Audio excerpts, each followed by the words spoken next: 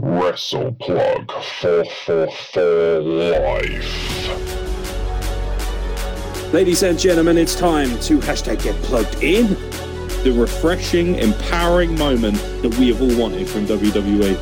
It's like ordering a medium pizza and then turning up with an extra large and a bottle of Coke. You absolute mouldy cheese fucking baby bell dairy leaf dunker shit. What happens is these fucking people live in this fantasy land. Everyone got their shit in, everyone got each other over, everyone looked good, and made the industry look great. People need to fucking back the fuck off Ronda Rousey. New to wrestling talent. Super Cow! Mamma mia! Ladies and gentlemen, boys and girls, children of all ages, welcome back to the Wrestle Plug podcast. It's time to discuss AEW All Out. We promised you a review, we promised that we wouldn't pay for it either, but somehow I was able to find a cheeky stream. Thank you very much, watchwrestling.in. Don't all flood it at once, otherwise they might work out what we're up to. AEW All Out was last night. What an interesting evening of professional wrestling, and I use that term astonishingly loosely when it comes to quite a few of the matches on this card. Now, I actually took the liberty of watching the pre-show because I have no life. Of course I don't, otherwise I wouldn't be watching this. Easy to say in hindsight. Pre-show was okay. Immediately a red flag, though. As people would have remembered from the State of Wrestling address this week, when we previewed this pay-per-view, I've been very honest about AEW and their shortcomings as of late, which is something that cannot be said for a lot of their fan base, who love to bury their heads in the sand.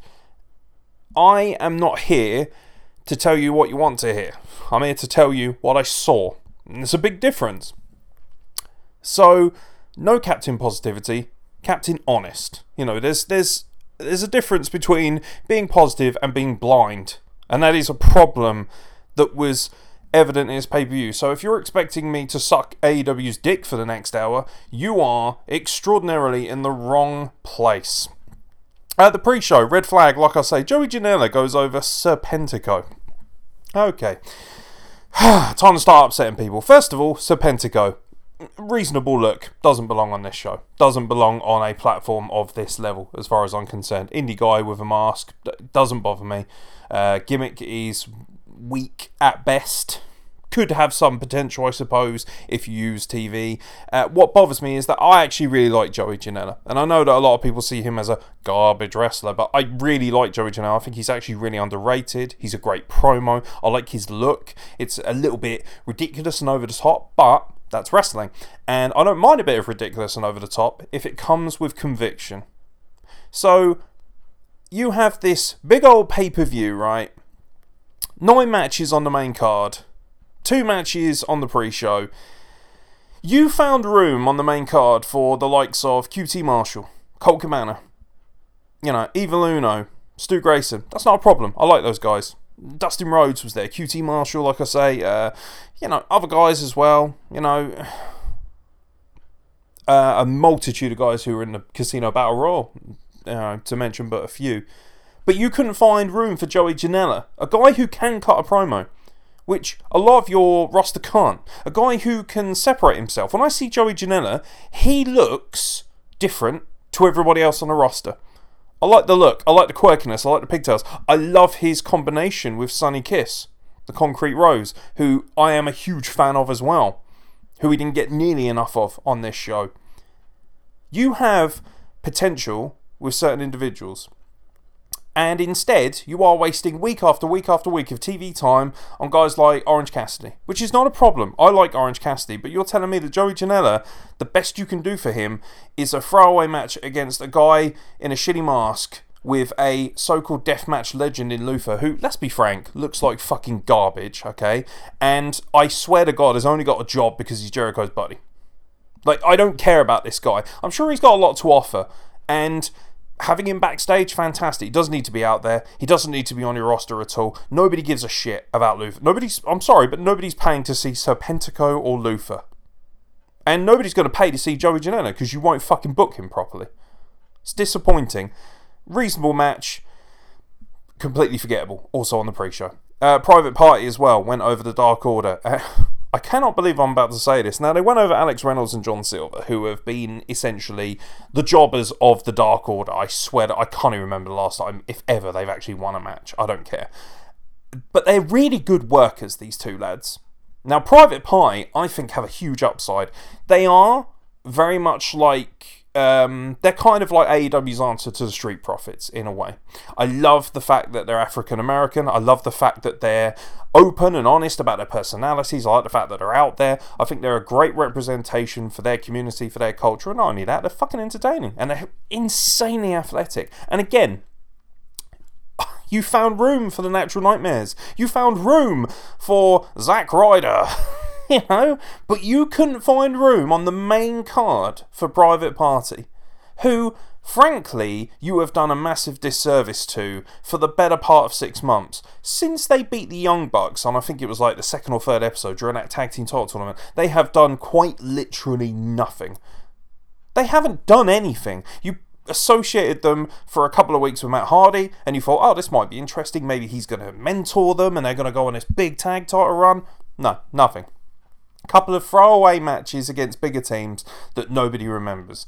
You need to do better with talents like Private Party. Come on, Private Party are one of the most exciting and highest potential tag teams you have, and you are not doing anything with them, but you are with, let's be frank, a lot of guys who shouldn't even be on your fucking main roster and a few WWE rejects to boot. Fucking disappointing. I was a little bit stunned, and if you told me before this show had begun that at the end of the night this would have been one of my favourite matches of the entire night, I would have laughed in your face. But this was a really high quality match. A little bit high spotty, but I don't mind that because it's on the pre-show and it's two teams that are, you know, being forgotten, that have kind of been left in the shuffle a little bit. I thought this was a great demonstration of all of their abilities, highly athletic. I'm not, you know, crazy about a bombardment of high spots, but when they're done properly and they are just so snap and exciting in that PWG style element, you know, very much like Pro Wrestling Guerrilla does out in Reseda, I kind of dig it, and I really enjoyed this match. And Private Party going over, I mean, they had to, really. And then things kind of just go meh. So, it's a pay-per-view. It's allegedly one of your biggest, if not your biggest pay-per-view, is All Out / All In, Shake It All About, which I still demand a pay-per-view of. Big Swole opens up against Britt Baker in their tooth and nail match. Now, it turns out they had gone for a more, and I use inverted commas here, cinematic touch. Let's get right to it. This was fucking atrocious, okay? This was a terrible, terrible, again, inverted commas, match. Because it's not a fucking match. I think Big Swole and Britt Baker are actually very good. Britt Baker, I don't think is a very good worker, but I think she's a fantastic character and a great promo. A reasonable worker, and she can have good matches, but she needs to be in there with really good talents. Big Swole, for me, not as hot on the character, but love the worker. I actually wish she was bringing her Twitter character to the forefront a little bit more. She's a little bit over the top, but I respect her and I appreciate her level of work, and I like her and I like her look. She's beautiful, she's powerful, she's sexy, she's got a fantastic look. She really jumps out on the screen on you. This did not, however, jump out of the screen on me. This was fucking terrible and systematic of the problems within AEW. What's the first thing that people were saying? Oh, when AEW's like, oh yeah, you know, we're gonna be proper professional wrestling. We're not gonna be ridiculous, over-the-top sports entertainment. Now, to completely clarify, I enjoy some ridiculous, over-the-top sports entertainment. I saw some fuck nuggets, some idiots. Not gonna call you out, but ultimately, I saw some AEW marks, because that's what they are, massive apologists, claiming that this was excellent, that this was entertaining, that if you like Bray Wyatt and stuff but you didn't like this, that you're a hypocrite and you're a problem. Fuck you. There's a very good reason why this was shit, and something like Bray Wyatt's Firefly Funhouse, which is up for debate, I enjoy it personally. There's a reason why, for me, Bray Wyatt's work a Stadium Stampede even is a lot better than this, because it's delivered better, because it has stars in it, because the quality of the content was excellent. Whoever put this match together, this is fucking shit. It was a couple of people brawling in what was essentially a dentist parlour. I mean, it was garbage. It was tacky. It was cheesy. It was I mean, bearing in mind, we have seen some cheesy stuff that I've enjoyed. You know, I like the ninjas on Raw. I like the Firefly Funhouse. Even the Stadium Stampede, although a little bit distasteful in places, I thought was, you know, reasonably good fun. And just so crazy, you kind of enjoyed it. But there was a lot of effort put into the craziness of it. Even though it was camp, even though it was a bit ridiculous, there was so much effort, so much energy, and so many good moments to remember. With this was just a really fucking low rent. This felt like a couple of college students were given a camera and were told, hey, film what you think could be a funny wrestling match in your dentist's chair. What the fuck was this?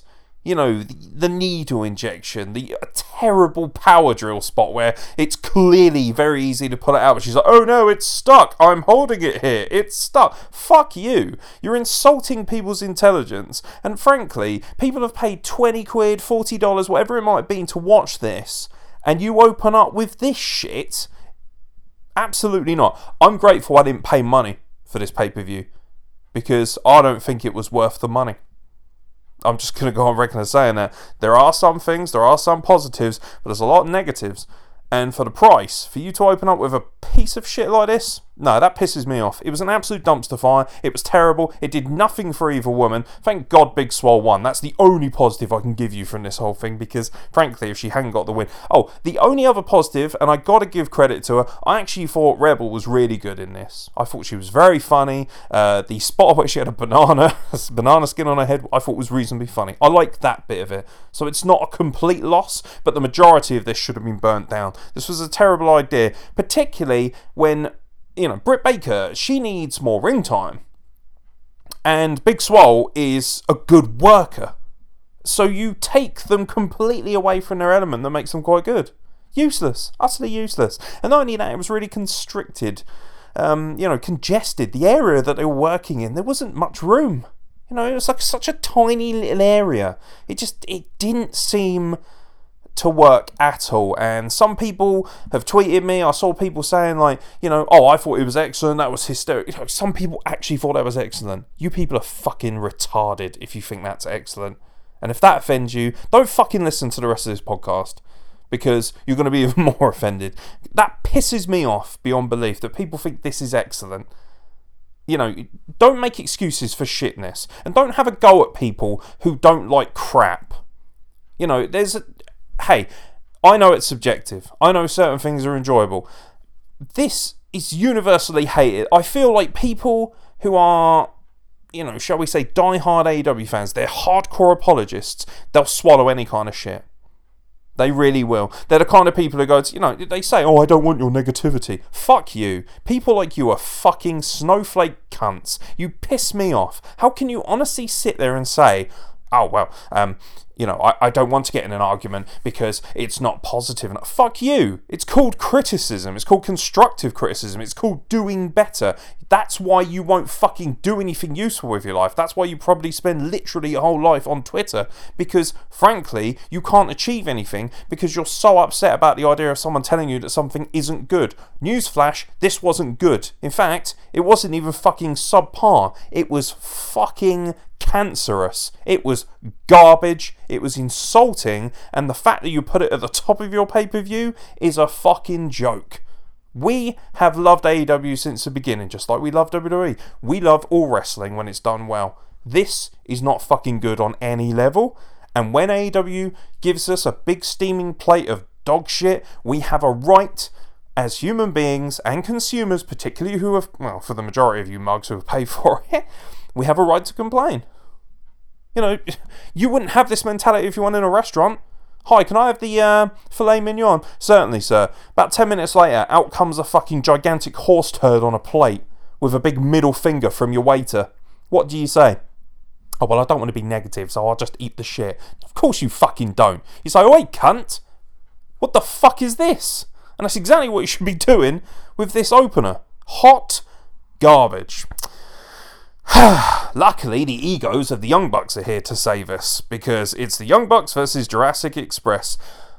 Jungle Boy and Luchasaurus have such an upside. Not only from a comedic standpoint, they could have their own cartoon, frankly. Not a big fan of Marco Stunt. I think he's a bit of a joke. I think he's utterly pointless.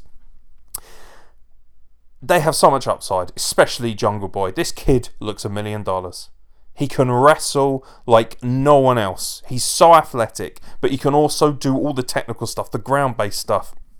And one of the things that they have fucked around with relentlessly is not knowing whether to pull the trigger on him or not. Oh, we're having him against MJF. Oh, but he'll lose. Oh, we're having him against this guy. Oh, but he'll lose again. He always seems to lose all the time. The babyface, I get it, especially if you're working from underneath.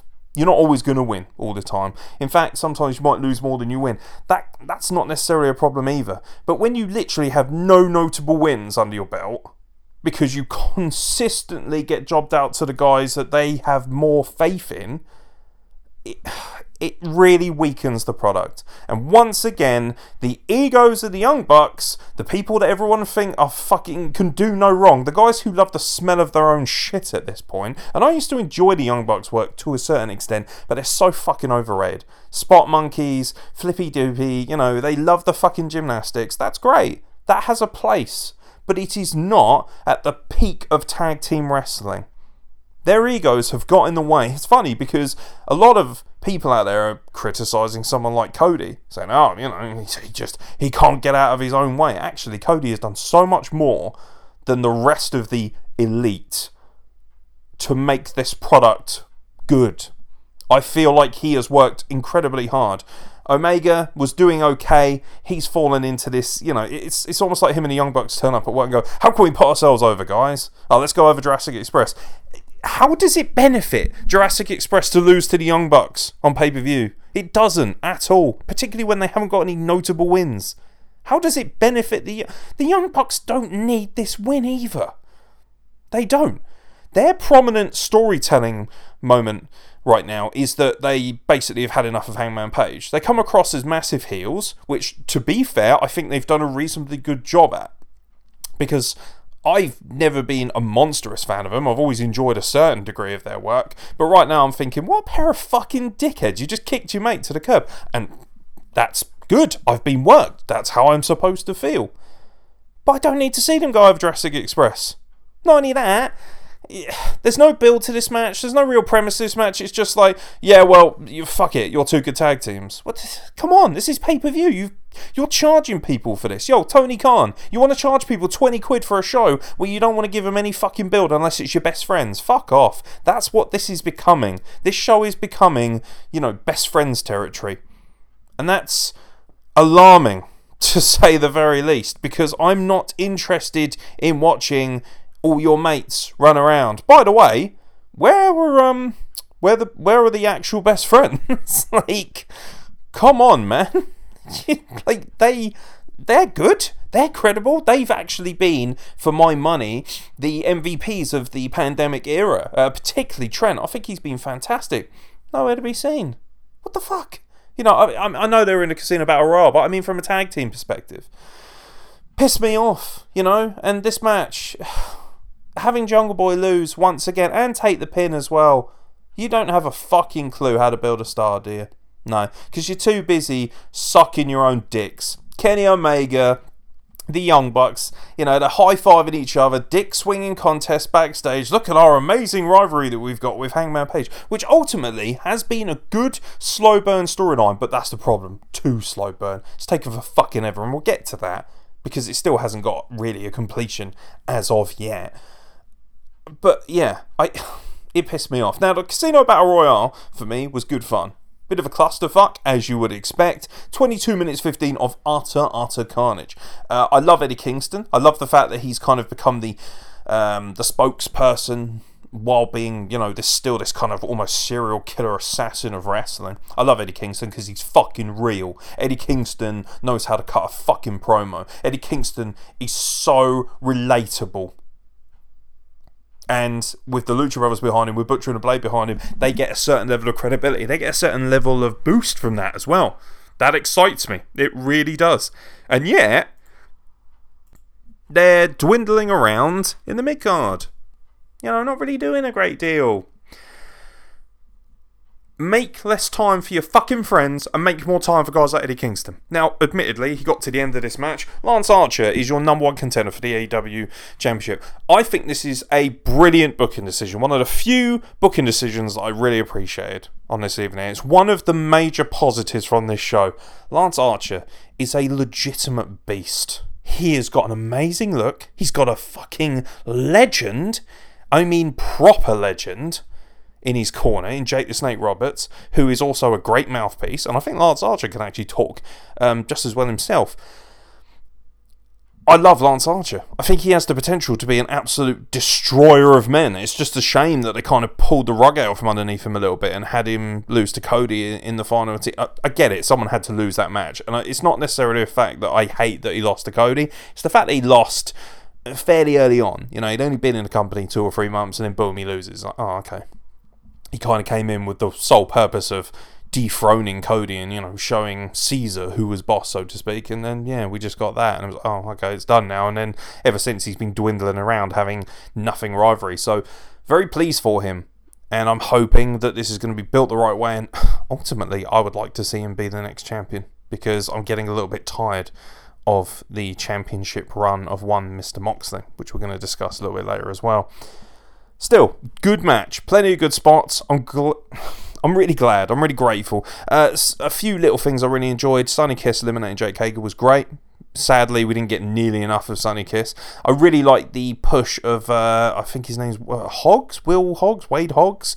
Either way, he is a hog. Well, fucking big old lad. This big old unit of a man.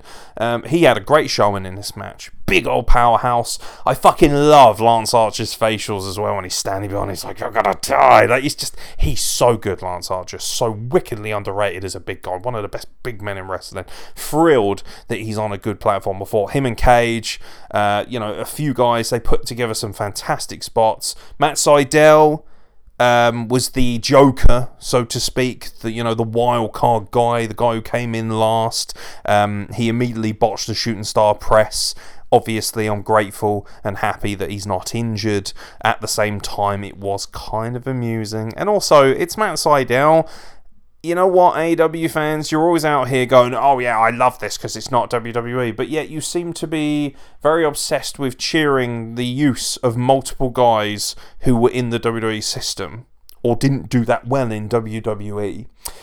And I like Matt Sydal, but I think he's got an incredibly low ceiling, and it was not a massive surprise for me. I thought we might get, I know it's a bit hypocritical for me to say after what I've just said, but someone like Rusev, for instance, has monster potential now that he's left WWE. A Chris Hero is a legend of wrestling well before he even got to WWE. Those guys have a lot more cachet than someone like Matt Sydal.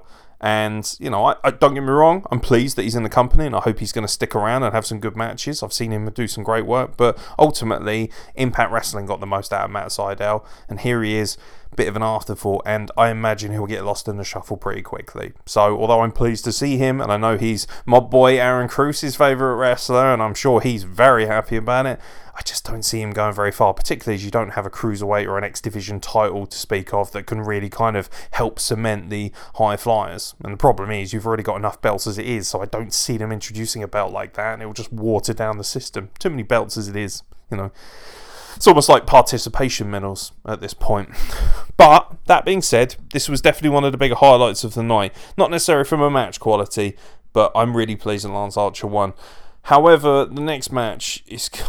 This is where things are going to take an ugly turn. Matt Hardy takes on Sammy Guevara in a Broken Rules match. Already I had a problem with this, because obviously, if Matt Hardy loses, then he quits AEW. Now, we know he's not going to quit AEW, so immediately I'm sitting here thinking, right, Sammy Guevara is one of your best looking and most exciting talents. He's so good looking. He's so charismatic. He's so good on the microphone. His gimmick is great. He's a fantastic little douchebag. He's kind of like the brat son of the Inner Circle. He has such a huge, huge upside.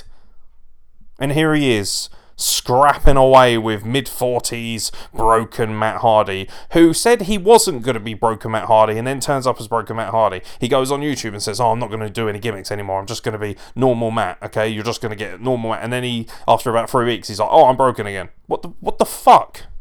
Terrible.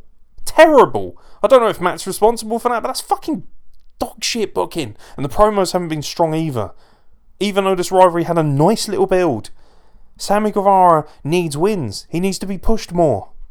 This is really becoming the running story of AEW. Let's push the guys who are our friends. Let's push the guys, who Tony Khan thinks are funny, who Tony Khan likes. No, push the guys who are going to make you fucking money.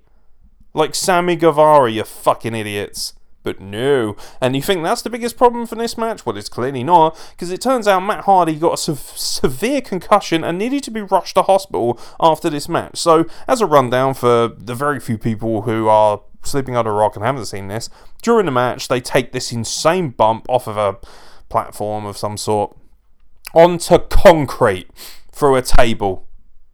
What the fuck are you playing at in the first place? It's a controlled environment as well. You could have filmed that spot prior, and even if you did and you got injured, what the fuck is wrong with you? No! Do not use this. Do not do this. Or if you're going to do these crazy spots, do you know what? I give WWE a hard time when people say, oh, fuck's sake, you can clearly see there's a mattress there, or you can clearly tell he hasn't been. Yeah, but that's better than someone actually almost fucking dying, isn't it? And people are out here saying, oh, all these snowflakes, they don't like it because, how did they get through the Attitude Era? The difference is, mate, that this legitimately could have fucking ended his life, or his career at least. He's very fucking lucky, Matt Hardy, and the fact that he's taking these bumps when he's in his mid-foot is stupid. It is not needed. His head comes smashing into the concrete. It was a horrible fucking image. It was a horrible viewpoint. The referee, Audrey, does a wonderful job as always. Immediately throws this match out. Throws up an X. Then we're told, now obviously I can't confirm this, there are just sources running around and the dirt sheets are going mad about it, and there's a lot of backlash, and rightfully so. Apparently Matt Hardy's like, no, it's okay, I can crack on, I can go ahead, let's just get a finish out of this, because obviously I'm meant to win this match, and if I don't, obviously I need to quit, and it's going to really put, Creative, who are frankly doing a horrible job as it is, it's going to put them in a real awkward position, because how do you bring Matt Hardy back from this when a match has been thrown out? So, I admire his strength and his passion and his ability. He's like, no, I need to go back out there. But that is not a decision he is allowed to make. It's not a decision he should make. People are out here saying, oh, well, he could have made that decision for himself. He's an adult.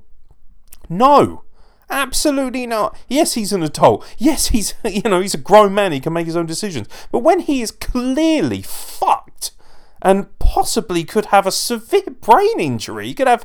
You don't fuck around with the brain, okay? You only get one of those. And if it gets a bleed or a fucking aneurysm... My mum, for instance, had a brain hemorrhage. That's not something to be fucking trifled with. You don't fuck with your brain. It is a very delicate and intricate fucking organ. And... AEW fans are a fucking joke at this point. You anger me beyond belief, because those same fucking hypocrites, those same snowflakes I was talking about earlier, have the fucking audacity to try and pretend or comb this over. Oh, well, it's not fantastic, but at least there's this or there's no fucking buts here. You should be fucking appalled, because if WWE did this, oh my god, you'd lose your fucking minds. You'd be furious. Can you imagine the rage of it all? WWE, oh, they don't care about their talents. I see you fucking twats on social media all the time. Oh, Matt Riddle's disgusting. This person's a fucking nonce. Whatever it might be. Fine, if you're going to bring that energy. But you fucking bring that energy all the time. You don't turn a blind eye to a man being shanked just so you can enjoy another man being shanked. That's not how things work in this world. And you should be disgusted with the way AEW handles this. And AEW, and especially Tony Khan, should be fined, and they should be fucking disciplined for this. Because they put somebody's life at risk. They put an individual and a performer's health at risk. What kind of self-respecting doctor goes, okay, fair enough. This is the kind of shit that makes wrestling so disrespected. This is the kind of shit that makes people think, that's fucking, wrestling, it's a joke, innit? They're all a bit fucking mental. This is why people don't fucking respect wrestling. You got all these problems, all these fucking toxic, horrible things coming out about things like speaking out. You know, Vince McMahon being a cunt, the dictatorship, the fucking carny bullshit nonsense that wrestling has been engulfed in since time began.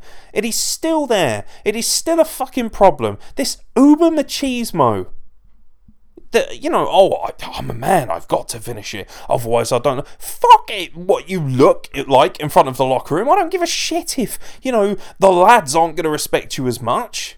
Jesus Christ, have some self-respect. Terrible. And even if it was a work, the match was shit anyway. And the spot at the end, Sammy Guevara goes plummeting. Terrible. Absolutely terrible. Nothing that happened here helped anybody or made the company look good. Sammy Guevara, once again, has to take a fall, and he has to take it for a fucking 45, 46-year-old man who's well past his prime, let's be fucking honest, who is doing dumb shit gimmicks that I like the broken stuff, and I like the cinematic matches, especially the matches that he brought to prominence in Impact Wrestling as part of the Broken Hardys, but this is just one step too far. You know, Sammy Guevara's taken a job. This is a horrible, horrible situation. Finding out that Matt Hardy needs to be rushed to hospital. The whole thing smells, and it smells real bad. And somebody is going to have to pay for that. This is not a good fucking look. It really isn't. There's not really much else I can say about it, but I was disappointed. Thankfully, the women are here to save me. I love women's wrestling. I love Hikaru Shida's title run. I detest the way that women have been booked. They get no fucking time, and I'm so sick and tired of women, especially. Not all women, to be fair. There's been some fantastic women with some fantastic thoughts and speaking out properly about this whole situation. But the fact that even a lot of AEW's, you know, they're snowflake female fans, you know, and male fans as well, are willing to fucking just ignore how unbelievably disregarded their women's division is. It's like they're okay with it. They're just, you know, how can you say the women's division is garbage? Because it fucking is. And as a woman, you should be outraged far more than I should. It's a problem that I seem to be more outraged about it as a man than a lot of women are. That's really disappointing. I'm not going to fucking shy away from that. At the end of the day, the women have been fucking completely disregarded. They are an afterthought. And these women had to fucking represent the whole company because of the fucking dumpster fire that opened this show. So it was up to Hikaru Shida defending her title against Thunder Rosa, the women's champion from NWA. And by the way, another thing, AEW fans, don't be out here constantly on social media saying, I fucking hate WWE. I wish people would support other brands. Who's this Thunder Rosa again? Only the NWA Women's Champion. Don't worry about it. Do some fucking research. Take your own advice. If you want to fucking act with so much privilege about being a wrestling fan, like you're some sort of fucking know-it-all. Oh, yeah, I fucking love wrestling. Oh, yeah, I'm anti-WWE. I love all the other promotions, but you don't even know who Thunder Rosa is? Get the fuck out of my fucking way. Get out of my airspace. You should know who Thunder Rosa is if you love women's wrestling. If you love wrestling, I'm sorry, but you should. There's no excuse. NWA Power is on YouTube, man. If you can take the time to watch a load of shitty jobber matches on AEW Dome, you can damn sure go back and watch some fantastic content from NWA Power. It's pathetic is what it is. Jesus Christ.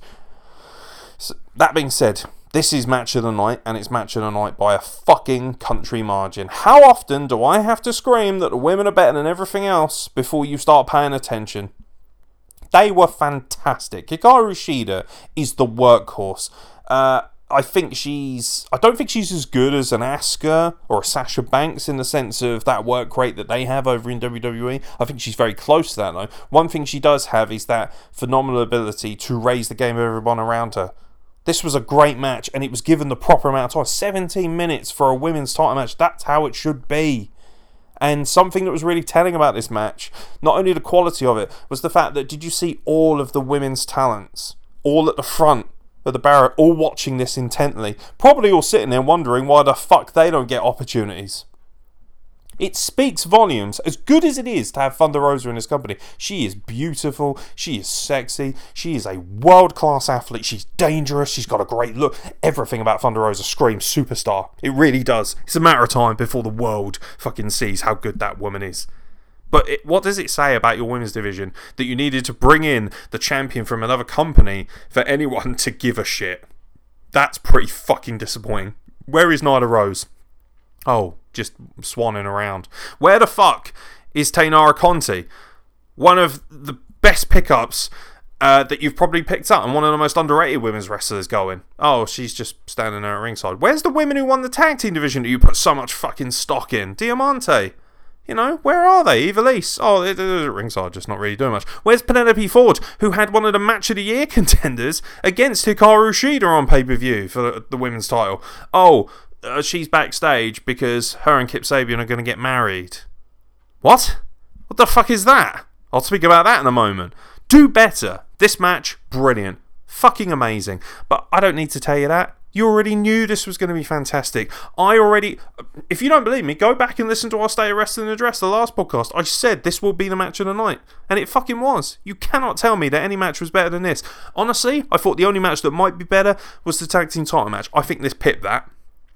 It was excellent. I fucking love this match. What a marvellous, marvellous advertisement for women's wrestling that ultimately they'll probably forget about and give them, 5 minutes on this week's Dynamite? Come on. You honestly, whoever's running AEW, because I hear that old fucking Kenny Omega is helping to put the women's division. That probably explains it, because you're doing a fucking shit job, pal, if that's the case. And the fact that these women went out there and had match of the night, if that doesn't scream at management and the people who are in charge of this fucking company that the women deserve to be front and centre, the women deserve equal fucking time, especially after you spend so much time bragging about, our women are going to get equal time, equal pay, we're all about equality here, and then, what is it, a year down the line, not even a year down the line, boom, they've got like one match that anyone gives a shit about, and everything else is all men, and that's fine if you haven't got any talents to use, but you fucking have. You're insulting our intelligence, and the only other thing the women could get other than this world-class title match was some hot garbage cinematic fucking cancerous car crash AIDS fire dumpster that was the opener. Miserable. Miserable. It's funny, this was the biggest positive of the show, but it also shined the biggest negative, or one of the biggest negatives that AEW has. And it's only going to get worse all the time that their stupid, butthurt, leftist-sensitive fans completely kick off every time someone has the nerve to critique their product. Until you people take your fucking heads out of your arse and stop smelling your own fucking farts every 5 minutes, they are not going to listen. They are not going to improve what could be one of the best women's divisions in the world. Instead, it is completely lackluster and forgettable, bar two women who went out there and had a world-class contest. And by the way, Mr. Khan, you seem to be throwing money around like no one's business for all your buddies and all your stupid little elite friends. Maybe throw some money Thunder Rosa's way, because I tell you what, she's a bigger fucking star than any of them fucking clowns are. Pull your head out of your arse, mate. Ridiculous. You look like a fucking accountant as it is. Just honestly, do better. 8-man tag team match. Who gives a fuck? Sorry, what the fuck is this doing on the card? This is supposed to be the biggest pay-per-view of the year. Once again, we've already had loads of Young Bucks vs Jurassic Express doesn't need to be on here. Big Swole vs Britt Baker was garbage. Private Party couldn't even make the main card. Joey Janela couldn't make the main card.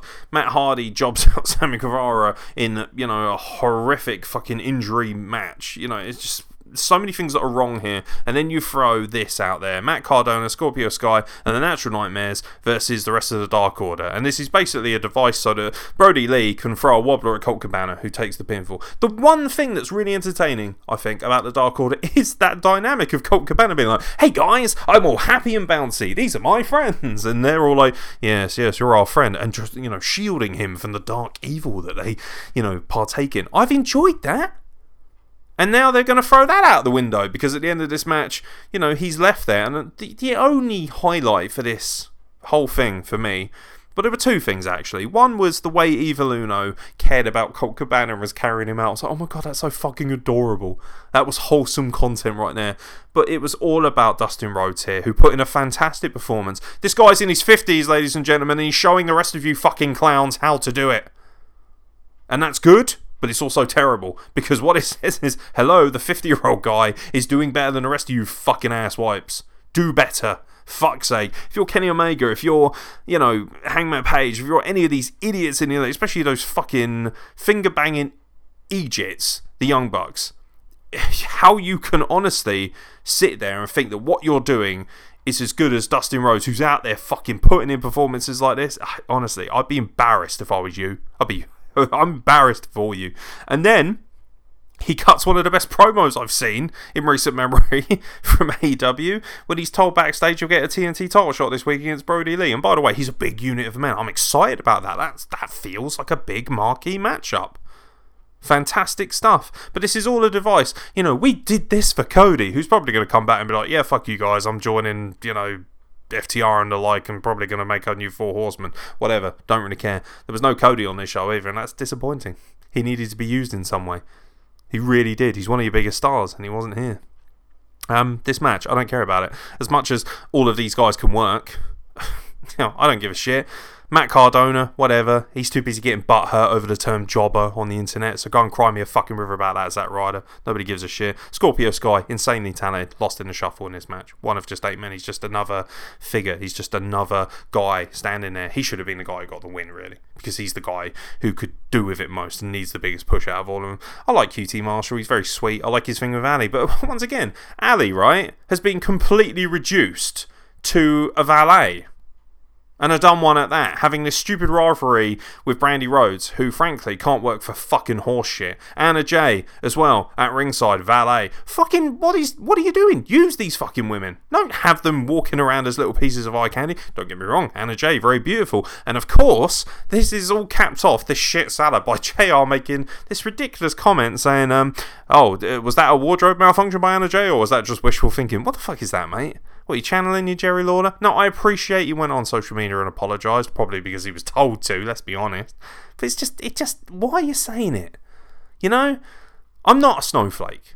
I don't get butthurt by everything, but I also believe that women deserve fucking respect. I don't think that makes me a fucking leftist or a snowflake of any kind to want women to actually be treated well.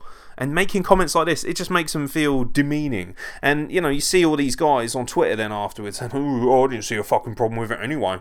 No, of course you fucking wouldn't, mate. Of course you wouldn't.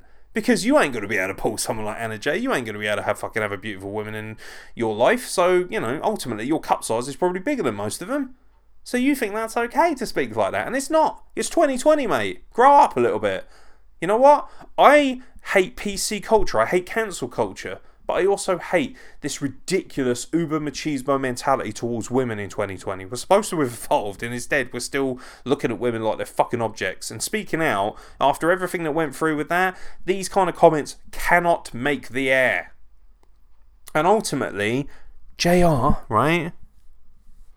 He's been a bit fucking shit for the last few months. Thank God Excalibur is back. Because, my lord, they need him on commentary. Because JR and Tony Schiavone are too busy sucking each other's dicks. And Tony Schiavone getting butthurt every time someone challenges him on Twitter. It's a shame, because he does add something to the broadcast, I think, Tony Schiavone. But it's a stupid little boys club in that commentary booth. They need more of Taz. I've said it before, and I'll say it again. Taz and Excalibur shit all over the rest of the commentary team. They are far better than JR, Excalibur, and Tony Schiavone as a trio. And I think if you had Taz, Excalibur, and Chris Jericho on comms, it would be fucking money every single goddamn week. I think it's phenomenal. Honestly, as bad as AEW Dark is most of the time, I actually much prefer it because it's got Excalibur and Taz on it on commentary, and they're fucking great at what they do. I love those two as a pairing. I don't care about old man, and just because he's JR, and just because he is absolutely a fucking certifiable Hall of Famer, a legend in every sense, and he is. He's one of the greatest voices of all time. I'm sorry, but he has been subpar for this company for so long. But we're not allowed to say that because he's Jim Ross. And he spends more time fucking plugging his barbecue sauce. And again, I see these fucking marks on social media. How funny is it that he plugs his barbecue sauce? What? I'm watching wrestling, mate. I don't give a shit about your fucking barbecue sauce. This ain't Redneck Hour. Pull your thumb out your ass. I can buy barbecue sauce down a fucking supermarket. I don't need you plugging it for me. I can make it at home. I'm not watching AEW because I care about grilling shit. Fucking hell, man. Pull your thumb out of your fucking sizable country ass. Unbelievable. The Tag Team Championship match. This is the match that I had my eyes on. This, for me, had to be legendary. Because, my God, the hype for it. They've built this well. They have, absolutely, I think. Some things haven't gone down as well, but overall, this felt big time. This should have been the main event for my money. I would have been more than happy with it being the main event, particularly as we found out that there wasn't anything that was going to, move the needle in terms of the main event itself. FTR captured the tag team championships. That's what I wanted. That's what I hoped for. It would have been catastrophic if they hadn't won this match. It would have completely destroyed everything they have. They have had the tag team division hostage for the last 6 months, having the belts on Omega and Hangman Page, and bar 2 or 3 excellent world-class matches, it has to be said, one including with the Young Bucks, who I'm not a fan of, but I'm quite happy to admit that was a world-class tag team match. It wasn't the greatest tag team match of all time, and frankly, if you think that, you're a fucking moron and need us that, but it was world-class nonetheless. Definitely one of the better ones. But if you take those away, this has gone on way too fucking long. Hangman Page, Did you know he's an alcoholic? It's worse than a dentist shtick with Britt Baker. Every 5 minutes he's got a drink. He's drunk. Oh, he got used by FTR. Oh, they played him. Oh, we do feel sorry for Hangman Page. I feel sorry for Hangman Page because he's in the worst creative possible that he's got to put up with them fucking clowns around him. The fucking douchebag fraternity that is the Elite, which frankly is one of the worst and most overrated factions of all time. By the way, they're the reason that the Bullet Club ceases to, have any relevance anymore, because they spent so much fucking time diluting the process. We're an offset of the Bullet Club and all this stuff. It just, no, you had absolute gold with that, and just like the NWO, you just fucking ruined it by having way too many cooks in the kitchen. This match was excellent. All 4 of these guys are world-class workers. I am so excited about the idea of Hangman Page snapping and becoming the singles guy. That being said, the end of this match was sloppy, which disappointed me. They gave him 2 spike power drivers. I get what they were trying to do. Kenny Omega accidentally hits him with this Whopper V trigger, and then he's like, he's trying to wake him up, he's reaching out to him. The reaction didn't make sense at the end. If anything, Hangman Page should have come to and snapped and just beat the fucking shit out of Kenny Omega. But Kenny Omega comes across as a monster heel here because he's the one who cost them the match. And yet, he's the one who sort of lets Hangman Page fall to the floor. And he's like, fuck you. You're useless. I've had enough of you. Nah, we've had enough of you, mate. The best wrestler in the world? My arse. That's all I ever hear about, is that Kenny Omega is the best worker in the world. He's the best wrestler in the world. He's actually not. He's not. He really isn't. I believe Pac is the best wrestler in the world. And frankly, Pac showed that by having the best matches Kenny Omega's had in this company, at least from a single standpoint. I think Pac is fucking incredible. I think he's tenfold the wrestler Kenny Omega is. I said it. He's a far better... Kenny Omega is a garbage promo. He's a terrible promo. He's a terrible entertainer. He's a world-class athlete. I, at one point, adored Kenny Omega, particularly in New Japan, but that seems like that was his ceiling. I don't think he's translating well in North America. And, to be honest, the ironic thing about this whole thing is, this seems to be a real circle jerk for the Elite. This whole project. Oh, it's our buddies project. And yet, somehow, Kenny Omega is coming out of this looking fucking boring and average and stupid and, frankly, a bit of a douche. He looks like a dumbass frat boy. He does. He looks like a bit of a demented poodle out there. I don't know what's going on. They don't seem to have a fucking clue, and he seems a little bit clueless as to what he's doing as well. He's putting in great performances physically, but... yeah, no. I gotta say, this match was great. It was easily the second best match of the night. That being said, it wasn't nearly as good as I wanted it to be. And I'm actually a little bit disappointed. I didn't hate it by any means. I'm not heartbroken, but I am a little bit disappointed. I thought this was going to be 5-star. I really did. I gotta be honest, their match with the Young Bucks, Page and Omega, was far better.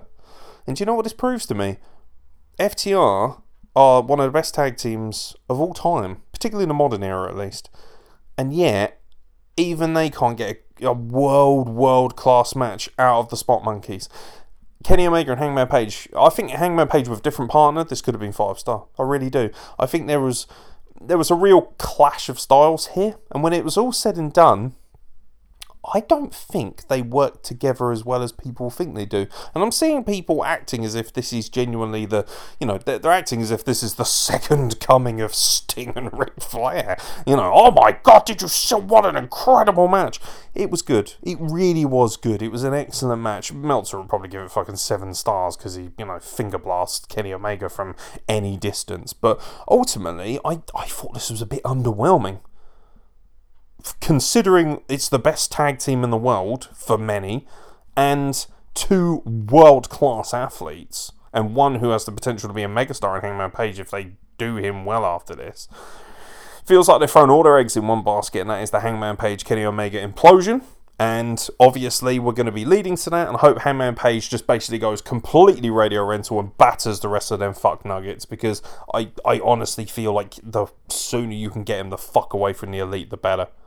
Because from this point onwards now, it's now a downward trajectory for me. And it's taken way too fucking long. It's taken, the better part of a year to finally get to this moment where they, and in doing so, they hijack the tag team division, which has been booked atrociously. We've had 2 singles guys at the top of your tag team division, in a division that has the Lucha Brothers, that has Proud and Powerful, that has Private Party, that has SCU, that has Jurassic Express. You've got all of that at your disposal, and you put the belts on these 2 just so you can get over this rivalry? Stupid. Congratulations on completely hamstringing one of the potential to have one of the greatest tag team divisions of all time. This is the most stacked tag team division I've ever seen. And yet, you completely sacrificed it just so you could get these 2 over more. And you know what? Hangman Page getting over is great fun, but not at the expense of the rest of the roster. Sorry, lads. This wasn't the match I wanted it to be. And I am thrilled that FTR are the champions, but ultimately, slightly underwhelmed. And this was the match I was pinning my hopes on to carry the show. Chris Jericho versus Orange Cassidy in a Mimosa Mayhem match. 2 words. Fuck off. There you go. Said it. This match was fine, right? This match was actually reasonably good. Chris Jericho is one of the greatest. I would argue he could possibly be the greatest of all time when it's all said and done. His work rate, his talent, his entertainment, his persistence on completely recreating himself over and over. He is truly magical. Orange Cassidy is a fun little project, but he is nothing more. Orange Cassidy is a good wrestler, very athletic, but he is ostensibly a skinny looking Californian douche, like a bit of a skater boy. He looks like it's almost like Darby Allin is kind of like the uber emo edgy version of him in so many ways. They got a very similar moveset and the way they move and stuff like that. Orange Cassidy is a phenomenal athlete. His gimmick is okay, it's fun. It is fun, Orange Cassidy's the kind of guy, if he won the Cruiserweight title, or even the North American title on an NXT or something, I'd be like, no, that's pretty cool. That's pretty awesome. That's probably his ceiling. But here he is, with probably the biggest star, the demo god, the biggest draw. He's the guy, isn't he? He's the guy, Chris Jericho. I feel like he is their marquee guy. He's the guy you can put on the front and say, hey, we've got Chris Jericho. Other than Moxley. And they're surrounded by swimming pools with mimosa in them. What the fuck? What is this? You can't have it both ways. You can't sit here and say, oh, we're AEW, we're about wrestling. We're not sports entertainment, we're wrestling. No, you're just as bad, if not worse, than WWE. You're putting out all these dumb gimmicks. The mimosa match, the bubbly fucking thing that they did where they gave him, the bubbly waterboard thing. What the fuck is all this stuff? It's dumb. And do you know what really frustrates me? Chris Jericho can't have that many years left as a top entertainer and in-ring worker. And yet here he is putting the better part of 3 months of hardcore effort into getting Orange Cassidy over, while Jungle Boy, while Private Party, while so many guys like Joey Janela and Sonny Kiss, even Darby Allin to a certain extent, although they've tried to push him a little bit, they all sit in the mid-card doing absolutely jack shit by comparison, while Orange Cassidy seems to be at the front of the line because apparently he's quite good at teasing Tony Khan's bollocks. I don't get it. I don't get why they've put this much energy into Orange Cassidy and not the other guys. I wouldn't have so much of a problem if guys like Jungle Boy and everything were featured as prominently as they were, but they're just not, and I don't get this. And the fact that Orange Cassidy wins the rubber match, and he beats Chris Jericho by pushing him off the second rope to the outside into a pool of faux alcohol. You can't write this stuff. It's fucking stupid. It's embarrassing. I happily pay to watch AEW Dynamite. I like Dynamite. I do. I love it. I look forward to watching Dynamite. Not that much right now. And this kind of stuff is what kills that enjoyment for me. What? I'm a 35-year-old man. I have a house. I have bills. I have all kinds of things to do. You know, jobs and etc. And, you know, I live an adult life. So, you know what? And I still like wrestling, even though it can be a bit stupid. It's a good escape from reality for me. But then I watch stuff like this and I just think, what am I doing with my life? Why am I watching this? You know, probably to entertain you motherfuckers like I am right now. Or at least trying to, in my abject rage towards AEW. But do you know what? I've been so patient with AEW. I've been so patient with their build. I've been so patient, you know, it's been a year now and I've sort of said, do you know what? It'd be, you know, give them time. Let's see what they can do. And there are flashes of brilliance and you think, oh yeah, this is the stuff that I want. This is the viable alternative that I want. But I'm sorry, people cannot honestly think that AEW is streets ahead of NXT. You know, Dynamite and no. I'm sorry. I think WWE has been a much better product for the better part of the last 6 months. I really do. I really believe that. And that's not... I'm not a WWE mega fan. I'm not an apologist. I'm not a brand loyalist. I just love good stuff. And obviously, it is subjective. But they cater to me. This match... What the fuck are we doing with Chris Jericho? It's Chris Jericho, man. Why are you wasting him on a swimming pool alcohol match? Is essentially what this was. Not only that, it's got... Like, you can't even commit to the fucking gimmick because, oh yeah, they can win by pinfall or submission. What's the point of having the swimming pools then? What's the point? Like, it just... No. Also, just dumb spots that are so fake and so unbelievable. You know, he's got him up on his shoulders. Oh, I could easily powerbomb you into this pool, but I'll put you through the table by turning around and putting you through that first. Why? Just put him in a fucking pool and win, if that's the whole gimmick. You don't even believe in your own gimmick. It's dumb. It's fucking stupid. And Chris Jericho has worked his bollocks off to try and get Orange Cassidy over. The fact that Orange Cassidy has won, you know... What the fuck? What are you supposed to do next? He just knocked off your first and most prominent champion. He's just beaten him in the rubber match. 2-1. Congratulations. Now what you can't seriously suggest that now Orange Cassidy is, you know, the next big thing, that Orange Cassidy can be pushed as the star. No. Absolutely not. If Orange Cassidy wins the title, I'm going to laugh my ass off to the bank and then I'm going to walk away. Embarrassing. Absolutely embarrassing. I'm disappointed as well because... If you were going to try and push them in the way that you have done, you could have done it in such a better way, but you chose the awful sports entertainment tacky route, and I frankly think it's been a bit of a joke.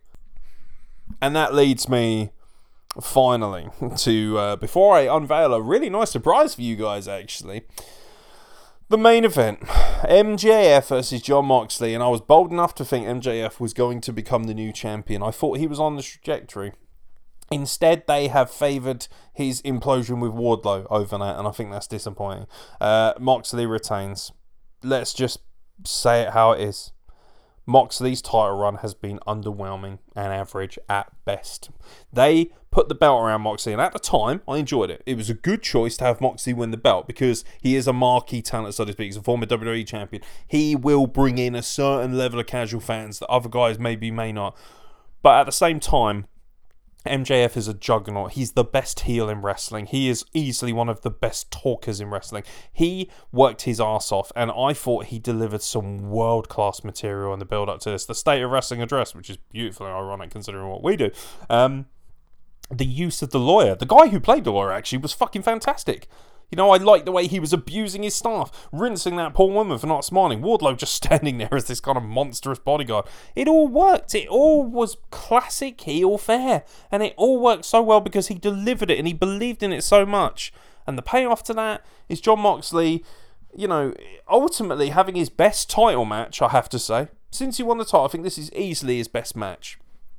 I would argue this might be his best match full stop. But when it's all said and done, MJF has his fucking ankles cut off at the final hurdle, and that's disappointing because the heat, the sheer heat and generation of interest you would get from having MJF as your champion, particularly the way he behaves on social media, just completely unfiltered and uncensored in his behaviour. You could have built mega heat as him as champion and had the potential of, someone like Jungle Boy could have emerged and you could have built to this incredible moment where the face finally knocks him off after, months and months of sheer contempt and destruction and domination. And instead, Moxley goes over him again, and Lance Archer will face Moxley next. I love Lance Archer, but I've seen this rivalry before. They've had this rivalry in NJPW, and it wasn't a barn burner there.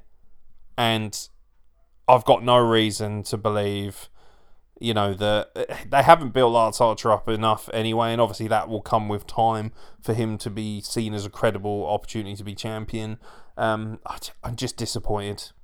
Moxley, we're going to get probably at least, another 2 or 3 months of this until Full Gear, which I think is next. I think that's in November. It's just more of Moxley, more of the same. And he's been boring. He's been average. I've seen people saying he's a Stone Cold cosplay, and he kind of is. And he's not a very good one either. His promos are alright. His entrance is dumb. Why was he walking? It took him 10 minutes to get to the ring. Why was he walking down all those flights of stairs? What an image! Moxley walking through the stadium. What? No. Can you imagine, right? You remember the Shield? They used to come down. I know that's part of Moxley's thing. It's almost like he's kept that identity. But can you imagine if the Shield's entrance started in, the parking lot outside? And they're like, we're just going to walk through catering and then walk through here, walk through the concourse and then get to the stairs and then walk down the stairs and get there. Like, no. God, this is a far cry from when he made that debut, I believe it was Double or Nothing, when he rocked up and, gave the paradigm shift to Chris Jericho. Man, I really was excited then, and I just feel like it's slowly but surely we're going back towards Dean Ambrose Moxley, We're going back to WWE Moxley, with a little bit more edge, it has to be said, but he just feels like his WWE character with a volume turned up a little bit more. Not this fresh, exciting, remake of the Moxley from the Indies. It just feels plastic and boring and a little bit forced. And MJF is so fresh, so exciting, so talented, so young, and I'm sure he'll get the belt eventually, but I just felt a little bit flat. And that really summed up the end of this pay-per-view. It really did. Now, before I wrap it all up with some opinions, we got a few opinions from everybody, but we got one very special opinion, ladies and gentlemen. As you all know, I have been lacking my permanent co-host for some time. Back in March, he became a father. I'm very proud of him. Steve Neal is back. Sort of. Steve Neal was very kind to send in this wonderful soliloquy about AEW All Out. Now, I haven't listened to it yet in full. I've recorded it, I've transferred it over, and I'm just going to splice it straight in for you guys. Obviously, I've heard it before this podcast is uploaded, which will be within a couple of hours, hopefully. So hopefully you'll be listening to this on a Sunday night, Monday morning to start the week the right way, or the wrong way, judging by my rage. But this is the thoughts of the incredible, legendary co-host. So, ladies and gentlemen, let me introduce you to the thoughts of AEW All Out, presented to you by Steve Neal. Hey man, just wanted to check in and give you a little couple of minutes review of or rant really, of my thoughts on All Out, AEW's latest show. I watched the highlights, not watching the whole show, didn't watch it live. Don't really do that with wrestling anymore. As you know, I've kind of fallen out with wrestling a little bit since the whole speaking out movement and everything that went along with it just really, like a lot of fans I think, dulled down and diluted my ability to feel positively about wrestling as a whole. So I thought I'd sort of dip in, get the highlights, thinking it's been over a year now since AEW came into existence. We're coming up to the 1 year anniversary of Dynamite coming onto TV. They've had a chance for these characters to really bed in and develop. They've had a chance for multiple storylines to be in place and to ferment, to work kinks out in their booking and creative systems, to put in prominent positions on the card the best talents, to make stars, build stars, allow cream to rise to the top. And when you watch the show, when you watch All Out, the women's division is terrible. Not because there's a lack of talent. Like, the depth of talent is fantastic, as good as there is in any promotion in the world, in my opinion, on paper. But, you know, they get no time week to week on Dynamite to showcase that. The showcasing of their women's division is embarrassingly poor. And considering all of their bragging and cockiness and arrogance that they had early on when making the announcement of the promotions, and all the promises they were making to the fans about how much better they were going to, you know, treat the women, and, you know, equal pay for equal work and a level playing field and equal opportunities, that Cody and the Young Bucks and everyone else associated with AEW behind the scenes were banging on about in the early days of the company before they started on TV. And it's been embarrassing, it's been shameful in the way that they failed to live up to any one of those guarantees or promises in terms of the way they booked and provided creative for their women's division. I think Britt Baker's doing a good job, and I think that we're seeing some, you know, decent stuff from Penelope Ford, and Big Swole is, you know, a talent who's doing a few decent things, and it's cool they've got Thunder Rosa across from NWA to do kind of a champion versus champion type match. Great exposure for both companies. It's a cool link up for both companies as well. But there's two companies, A, with the same fan base. You're not grobbing the fan base necessarily for, certainly not for AEW, although it might do for NWA. And it's not like, you know, kind of both titles were on the line or it was a non-title match. It was for the AEW women's title.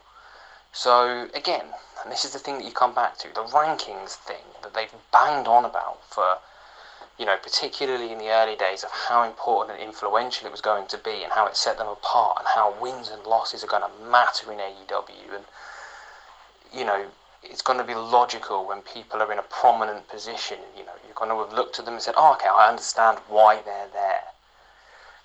And they've made a mockery of it since very early on. They've fucked it up. They've realised that actually if you're going to produce a sport entertainment product, that having, you know, an overemphasis on the sports doesn't make sense if you're going to make the entertainment side of it work effectively. And that's where you get Thunder Rosa comes in and straight away immediately is in the title picture. And this is a problem that AEW have had in the men's division, with Brody Lee and Brian Cage coming straight into title matches for a long time now. I love Hikaru Shida, I love Thunder Rosa. They had an amazing match, easily match of the night for me. I expected it to be top two matches of the night. It was fantastic. It's just, it's going to go back to Dynamite, and that's going to be irrelevant. When the women get opportunities, they deliver every time, and AEW continues to throw them scraps, and they have to make chicken salad out of chicken shit week after week, pay-per-view after pay-per-view, in rivalries that don't make sense, or there's no emotional investment in, because they've had minimal time to build it, and it's just go out there and have a fantastic match in which there is minimal emotional investment from the fans. Bad business. The other, or only other good match, fantastic match to be fair, on the card was the tag title match between Omega and Page defending against FTR, and obviously new tag team champs, which is great, and I'm very pleased that FTR have got the belts. They've come straight into the title picture very, very quickly. You know, after teasing them in other directions, and win the belts. So again, it makes a mockery of your ranking system, doesn't mean anything. And look, again, you know, it's furthering the storyline and is a further vehicle for the storyline between Omega and Page, and that's fine.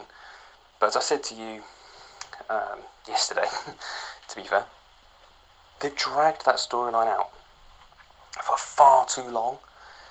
It's a good story. There's nothing wrong with the story. It's just not everything has to last, you know, 12 months to be able to be told well. This story is something that could have been told very well and very effectively in half the time. It's a 6-month storyline. It is not a 12-month storyline. And that's a problem to me because, again, you disengage with it emotionally and you lose interest in it because it has no real momentum or steam behind it. Not the fault of either guy as a performer, but again, the creative backstage, it's just too slow. And for a company that boasted about tag team wrestling, and the emphasis is going to be placed on their tag team division, again, that's just not true. That hasn't happened in the last year. They have failed to live up to yet another one of their braggy promises that they made early doors, that we invested in, that we believed in, because the Young Bucks were at the heart of things that were happening. So of course tag team division was going to be amazing, and we looked at the talents they signed. The best tag division in the world, probably the best tag division ever. When you throw in the Lucha Brothers, you've got the Young Bucks, you've got Proud and Powerful in there, and you bringing in Butcher and the Blade, who are very, very competent, and you're bringing in some Dark Order guys who are very, very competent. You're bringing in FTR and adding them in. You've got Best Friends who are amazing. You've got Private Party who are amazing. What have Private Party done since beating the Young Bucks on episode 1 of Dynamite? They've done nothing. They hinted they were going to build these two guys as stars, and then nope, that's not going to happen. But it was a fantastic match, credit where credit's due. It was brilliant. You'd expect nothing less with the talents involved. New tag champions is right. It's belated. It's overdue. Taking the belts off of these guys. Let their single storyline progress. It should have happened a few months ago, which is where their strength is. Let's concentrate on building Adam Page then as a single star. Probably yet again at the expense of building Kenny Omega as a star. The guy again that you made the biggest deal in the world out of when he signed as the biggest free agent in wrestling history.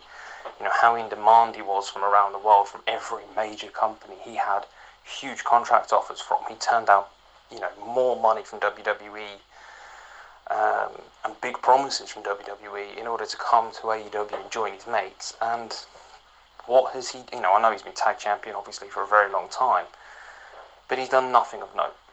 People who are WWE fans who have tuned into AEW to see what the fuss is about have tuned in mostly to see what the fuss is about with Kenny Omega, the guy who everyone says is the best wrestler in the world for the last 3 or 4 years.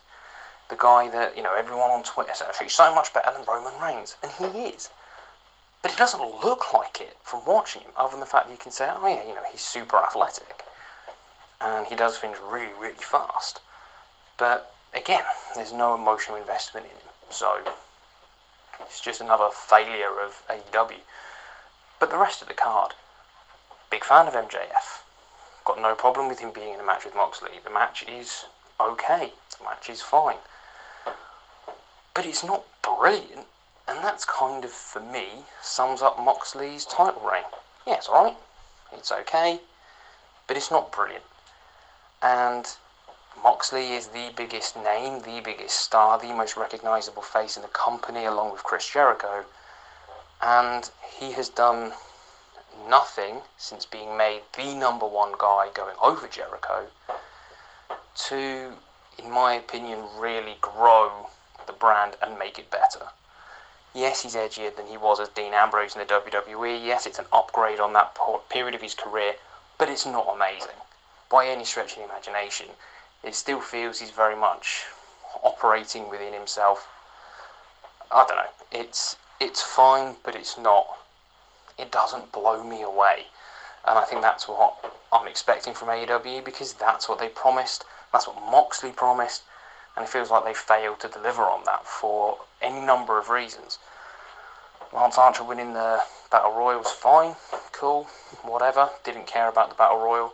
When you've got Billy Gunn involved in anything in 2020, I immediately lose interest in it. Matt Sydal, cameoed or debuted, not quite sure which one it's going to be. And again, this is what I look at with AEW. If you're going to say, our big cameo, our big reveal is getting a star whose, kind of most successful platform in his career is Impact, You can say the same about Brian Cage. Two super talented guys, but they aren't guys who are going to move the needle. Like, they're not guys who are going to push AEW onto another level. I don't think Matt Sydal's going to go on to do anything in AEW. Sorry, he's not going to go on to any level of, particular success. I just don't think he is. He's a mid-card guy at best, and I don't even see him as a mid-card guy in that company right now. The Dark Order versus Natural Nightmares stuff was just awful, horrible. Again, I don't need to see it. There's people involved in that match who are very, very talented, who I would like to see on another platform. I just get so confused. I don't understand the role of Colt Cabana. I don't understand I really don't get the Dark Order gimmick. I don't think it's very good. Brody Lee to me has been booked like crap in AEW since he walked through the door. He should never gone straight into a main event title picture with Moxley within a few weeks of debuting. That was stupid. Then he squashes literally local jobber talent and then becomes a mid-card champion, but then is involved in, that title isn't on the line at pay-per-view. It's kind of faction warfare. And I know there's a storyline making sense of it because of what he did to Cody, but it didn't feel like a blood feud, and it was a match that finished without Brody Lee getting the comeuppance, and it didn't really feel like it accomplished anything in terms of the storyline of the babyfaces really avenging Cody. Like, it just didn't feel like that. It was, it wasn't great, to be honest. And that's just kind of sums it up. Jericho versus Orange Cassidy, two talents I like. I thought the name of the match was fun, and it's a show and a promotion aimed at an older audience, a smarky audience, and it's a match in which the loser goes into a bath of orange juice. It's a match aimed at kids. Genuinely a match aimed at kids. It's not even a comedy match, it's a match aimed at kids. I just found the whole thing stupid, and I like both guys. I just thought it was stupid. I just thought it was really, really poor creative, and this is your blow-off match from this feud that's going to send Orange Cassidy to the next level, because, in a best of 3, he went over Chris Jericho, which is good booking, but having this as your blow-off match is stupid. Like, the rivalry was really intense going into the second match in particular. It was violent, it was aggressive, they were attacking each other. Jericho comes to the ring with a baseball bat, and he lost because he gets dunked in juice. It's just really, really shit. Boring. I don't think it's actually going to achieve what it set out to achieve in making a star out of Orange Cassidy, which ultimately is the goal. And again, I just come back to it just to finish off. What stars have AEW successfully built?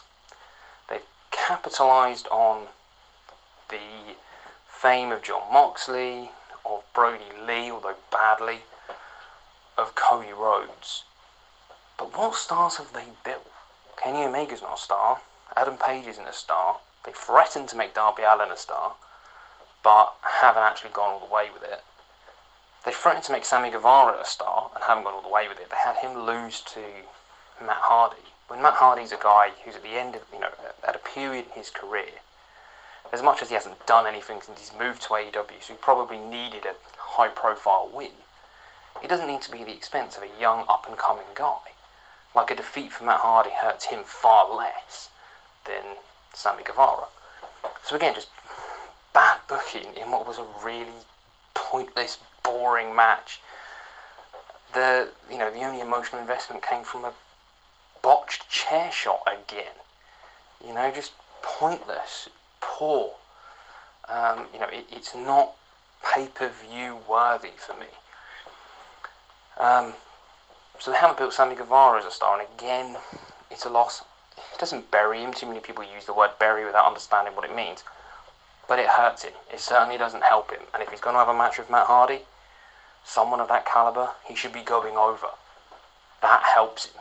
And he's the kind of person you should be helping and, positioning as the next big thing, which he's got the talent and the charisma to be. I should not be seeing, even in Jobber Battle Royal, I should not be seeing Billy Gunn on my screen. I love Dustin. I'm really, really pleased that he's been able to kind of find a new home. Love the kind of tail end of 2019 that AEW has given him, but I shouldn't still be seeing him in prominent pay-per-view matches in 2020. I shouldn't be seeing him on TV every week. I should be seeing him on Dark every week, putting over talents or working with talents to make them better, working with younger guys, even if he wins, just that should be the role for him at this point in his career. Not sneaking wins over the Dark Order to avenge Cody. It's just, that's not the role that should be there for him. Sonny Kiss, not been built into a star. Jake Hager, they've not capitalised on fully. Proud and Powerful have done nothing since they've gone in there. Lucha Brothers have done nothing since TV began. Since there was that big blow-off ladder match before TV started, they've done nothing of any note. I know Ray Phoenix picked up injuries and stuff like that, which has hampered them. Pac, they were fucking up before the pandemic meant that he couldn't be on TV anymore. They've not built one star in the women's division. They're threatening to do it with Britt Baker. They want to try and do it with Big Swole. You can see there's a will there. They're sort of trying with Hikaru Shida. They didn't do it with Riho. For me, they didn't do it with Nyla Rose, and that should have been an absolute slam dunk home run, easy to do. But they're not giving the time. They're not giving the opportunity. They're not giving the mic opportunities. You give them one segment and one match a week to a whole women's division. You make a YouTube series about a women's tag division that doesn't exist. It just, it doesn't make sense to me. They've got nothing for Ali to do when she's one of your most well-rounded sports entertainment talents in that division. You had her as a valet because she's hot, which is actually extremely accomplished in the ring and a fantastic actress and performer, as she proved in her Impact career, where she played a number of different roles very, very well. They don't have any established names in that women's division, so they need to work harder on it to build the talent than they do on the men's, where they have the established names with the WWE rub, and they're failing to do that. The Young Bucks don't feel like stars. They're stars in their own head. They're stars because they're, their backstage role in getting the company going. But on screen, what have I seen from them to be stars? Nothing. Absolutely nothing. So, just that Private Party, they looked like they were going to build them as stars, but didn't. Scorpio Sky, they looked like they were going to push him to the moon, build him as a star, but didn't. Brian Cage is coming, doesn't feel like a star. Brody Lee is coming, doesn't feel like a star. Matt Hardy doesn't feel like a star. And that's the problem for me. It's still inconsistent. It's decent, but it's inconsistent. And ultimately, NXT have been far superior for the vast majority, whatever the ratings say. I'm glad that people are back in AEW. I'm glad they're backing them over NXT because I think it's important for wrestling. I think it would be great if they permanently stay on separate nights. I think that kind of ends this stupid wrestling war between fans and everyone can just get on with enjoying wrestling and watch both products. Ratings are going to improve for both products. It's only going to be good for both companies, both products, and the talents involved, and ultimately for the fans as well. We don't have to make a choice. We can't just watch both. I think it's worked with NXT moving to Tuesday nights, AEW having to move to Saturday nights, and talks of that being a permanent move I think would be great. But yeah, just a really underwhelming pay-per-view overall. Like as I say, the tag match was fantastic, which it had to be with those talents, and the women's match was brilliant again because of the talents, but no one has been helped by the build to those matches, and all the other matches on the card I thought were pointless, boring, or a bit shit, to be honest. So, yeah, that's my review of All Out use however much of you that you want of this, buddy. Just snip it up and shove it in there. Hope you're all good. Everyone stay safe. Wash your fucking hands. And have a good one. There you fucking go, ladies and gentlemen. An audible return for the legend, Steve Neal. Thrilled to hear his voice again. Some great points again, but what would you expect from Steve? He's fucking fantastic, and hopefully we'll have him back at some point. At least live. He'll be recording with me hopefully in the future at some point, but there's a little taster for all of you people who have had massive withdrawals since the Duke took his hiatus, or began his hiatus back in March. There is a little bit of a taster, an entree of the Neil for you. So hopefully you've enjoyed that, ladies and gentlemen. Before we wrap things up, we did get a few opinions, a few little trinkets splashed across our social media of what you guys thought. So I thought I'd give a quick shout and ask people, what they thought. To the social media we go. Now, of course, we've already had the thoughts of Steve Neal. Aaron Cruz, of course, a professional wrestler in his own right, and I highly recommend everyone checks him out and follows his social media. He felt bad for Matt Sydal, unsurprisingly. He's the guy that made me like wrestling. I hope he's going to stay on with AEW and not just a spot in the Rumble. Cameron Anderson, also a friend of the podcast and a wrestler in his own right, and both these guys are such exciting, promising talents, ladies and gentlemen. I really recommend you check both of them out via their social medias. He says, not enough Ricky Starks. Succinct and honest, and as I said to you via the WhatsApp, sir, not enough Ricky Starks really could just be an overall argument for how I feel about life. Ricky Starks is somebody that I'm a huge fan of, and I really want to see more potential from him.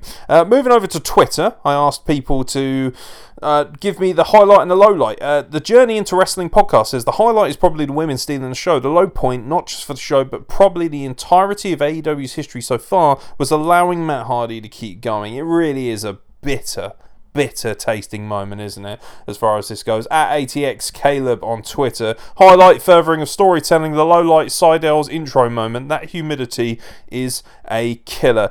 Yeah, I've looked at that footage quite a few times just to have a look and see what went wrong. It looks like he just kind of slipped as he goes to attempt the shooting star press. His right foot just boxes. It's something that could happen at any point, and it's terrifying to think that it's never happened before, and it just happened to, happen in this moment in his debut of AEW. So it's unfortunate, it really is. And like I say, I had a bit of a giggle, but all in all, very pleased that he's okay. There was no real harm done, because it was a big fucking bump to take when he slipped and came down off of that.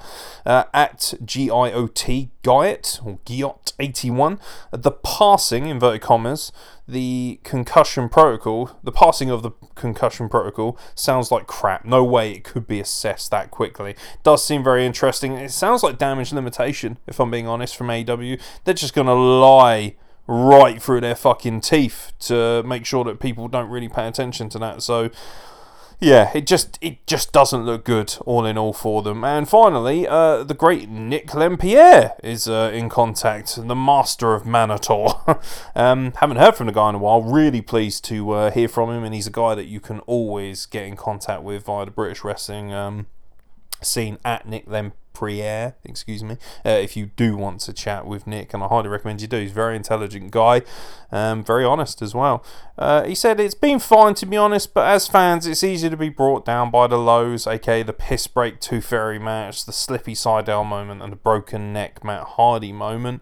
So yeah, it's one of those things where he's always got a fresh take, Nick, and I see his point. Like, it is very easy to be brought down by these things, but ultimately, my wrap-up of this show, thank you very much, by the way, everyone, for sending in your thoughts. It's always nice to hear what you guys think, and don't forget, at WrestlePlug across all social media, if you want to send us your thoughts. It's not too late to tell us what you think of All Out, because we'll be happy to revisit the topic on the State of Wrestling address later in the working week.